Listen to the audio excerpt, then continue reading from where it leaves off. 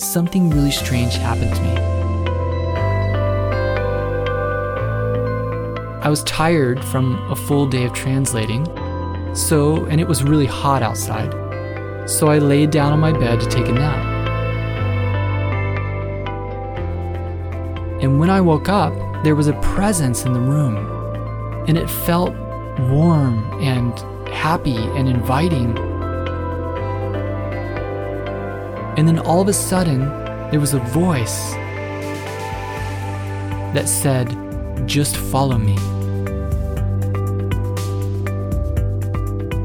And the voice was strong and melodious and yet full of love like nothing I've ever experienced before. What does that mean? Frontier Missions Journal. Stories of hope for the unreached with Adventist Frontier Missions.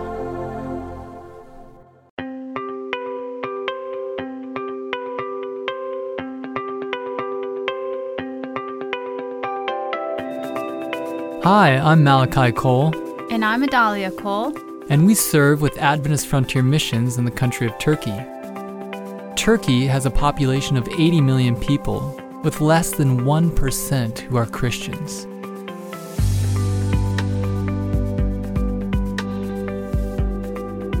That means the majority of people in the country of Turkey have little to no access to the gospel. When God called us to this great country, our hearts filled with joy and thinking we could be the ones to give them the opportunity to hear the greatest message ever given to humanity.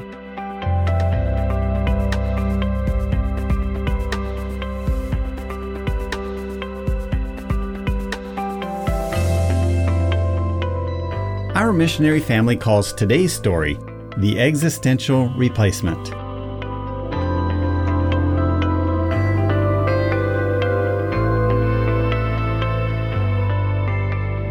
Last year, a friend of ours named Lily began translating the AFM Dream Project website into Turkish. This lady's brilliant, and she was perfectly suited for the task. But partway through, she decided to take a 3-month mission trip to Tanzania. I was really excited for her, but I was bummed at the time because I was wondering how could we find another Adventist with her credentials who was willing to do the translation. A short time later, Lily came to our house to visit, and before I could even voice my concerns, she said, I have a replacement translator for you. And not only that, but Lily was willing to proofread all of the work. And I was kind of hesitant when Lily told us that the other woman was not a Christian, but she said she's a perfect professional translator and she is seeking for truth in her life right now, so this would probably be a good work for her. So I thought, this could work out. This would be a good opportunity for her and we could finish the translation. That very day, we were introduced to this woman. Her name was Iris. And over the phone, we began to work on finding an opportunity to meet in person.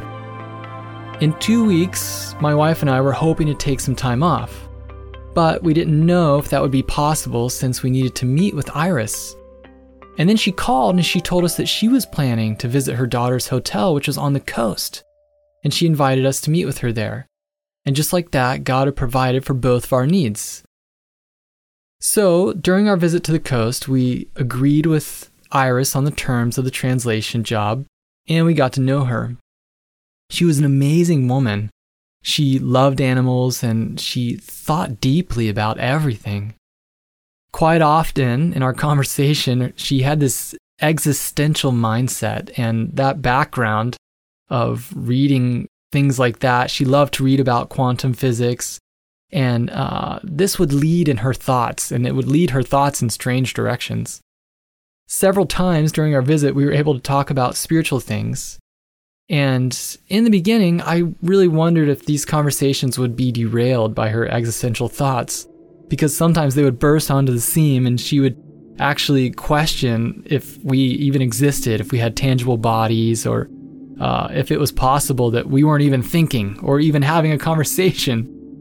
However, one night we dove into some Bible prophecy, and we were trying to place her feet on a little more solid ground, and I could tell that her mind was stirred, and I was a little bit encouraged. So following our time there together, I began to pray that God would give Iris a dream. I thought, Lord, it's so easy. She's translating the Dreams website. If you give her a dream, that would make sense, and she would understand. And I just began to ask God, God, what are you waiting for? But the Lord gently reminded me that maybe He has other plans for her. So as the weeks went by, we had frequent voice message exchanges with Iris. And we started reading the Word together on Sabbath, actually, over Zoom. And by this time, Lily had actually returned, and she was joining us for Sabbath as well. So quite often, in the days following each Sabbath study, Iris would be filled with some questions, and she would send us long voice messages, which I enjoyed. I like to talk a lot, and she seemed like she liked to talk a lot, so it was fun to message back and forth. One day, her voice message questions were coming pretty thick and fast, and we replied to each other at length. And at the close of the day, I was sharing with her the 4 principal questions for humanity that we all have to ask, that deal with origin, meaning, morality, and destiny. And then as I neared the end of my message, God impressed me that I should suggest to her that she would just ask God these questions directly. And I thought, wow, God, thank you so much for this thought. So I asked her, I challenged her, I said, hey, Iris, I'm just a man and I can only go so far, but you're questioning the existence of God. And if God really exists, and He is who He claims to be, what I'm claiming Him to be, this God of the Bible, a God of love, a God that wants relationship, a God that is claiming some pretty amazing things, I think that He would want to communicate with you in some way, shape, or form. So you should go to Him directly and ask Him some of these questions. And as she replied, she said, wow, thank you so much. I've actually never thought of that. I'm going to do that. Well, I knew in my heart that God would not delay to tell this woman that He's there and that He loves her. But then for the next few days, I didn't hear anything from her, and I began to get really nervous. And I thought to myself, God, I put you on the line, and maybe I put you on the line too soon. Maybe that's not what you wanted. And what if you choose not to do anything? And I began to panic. And then the Holy Spirit said to me, Malachi, that's not your problem. You gave her into my hands, so let me handle it. And then I began to relax and realize, okay, God, this is all on you. So Sabbath rolled around, and then we were all together again online. And all of a sudden, Iris said to all of us, I have something that I would like to share with you all. And I could tell her expression was serious, and I didn't really know what to think. And I thought, oh man, here it comes. And then she said, last week Malachi and I talked much about the existence of God, and he challenged me to ask God directly if He exists, which I thought was a great idea. But before I could even ask God, something really strange happened to me. I was tired from a full day of translating, and it was really hot outside, so I laid down on my bed to take a nap. And when I woke up, there was a presence in the room, and it felt warm and happy and inviting. And then all of a sudden, there was a voice that said, just follow me.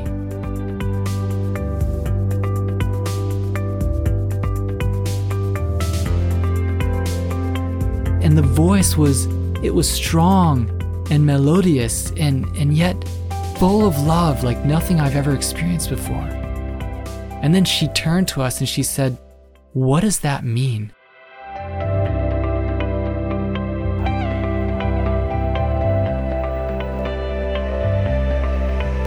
With great joy, we began to tell her there's only one person in the world who ever asked people to come and follow Him, and that would give her this experience, and that was Jesus.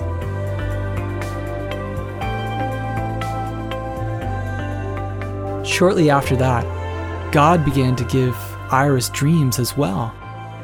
So we continued to study the Word together every Sabbath, and she started reading through the Gospels because our suggestion for her was, if Jesus was calling someone, he's calling you, you're probably going to want to know about that Jesus. And she said, yeah, I do. So we began reading through the Gospels together. In one of our conversations later on, we were talking about her desire for truth. And then she made this statement. She said, ever since I was a child, I've had this longing in my heart for something else, something that's outside of this world that I just couldn't put my hands on, and I didn't know what it was. And the best way I could describe it is that I just felt like I didn't belong here, and I wanted to go home. And when I had that experience with Jesus in my room, the only way I could describe it is I felt like I had gone home. And now when we read the Bible, I get the same feeling. I feel like I'm going home, whatever that means. Are you longing to go home with Jesus too? And do you long to bring other unreached hearts with you? Think about what that means in your life as you listen to an instrumental rendition of an old hymn favorite, Take My Hand, Precious Lord.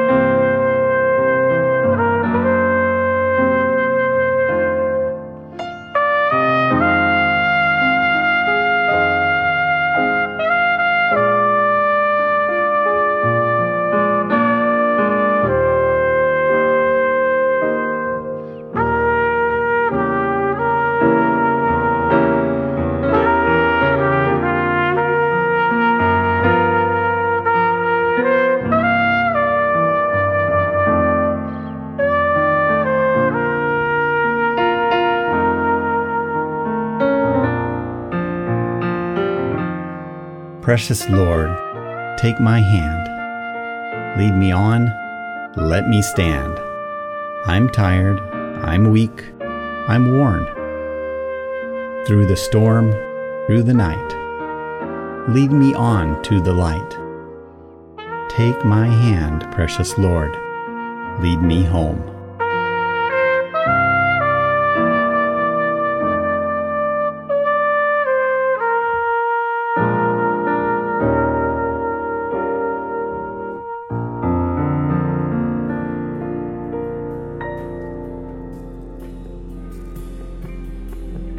Thank you so much for joining us today.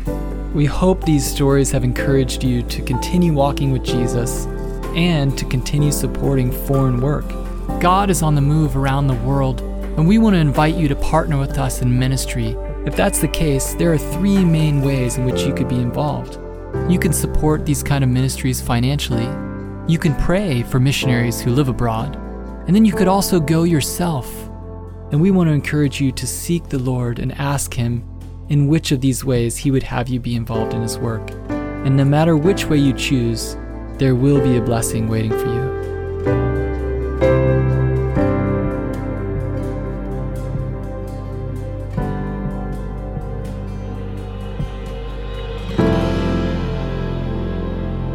If you feel missions may be the plan God has for your life, look us up online at afmonline.org. That's afmonline.org. Or call 800-937-4236 for more information. Thank you so much for spending your time with us.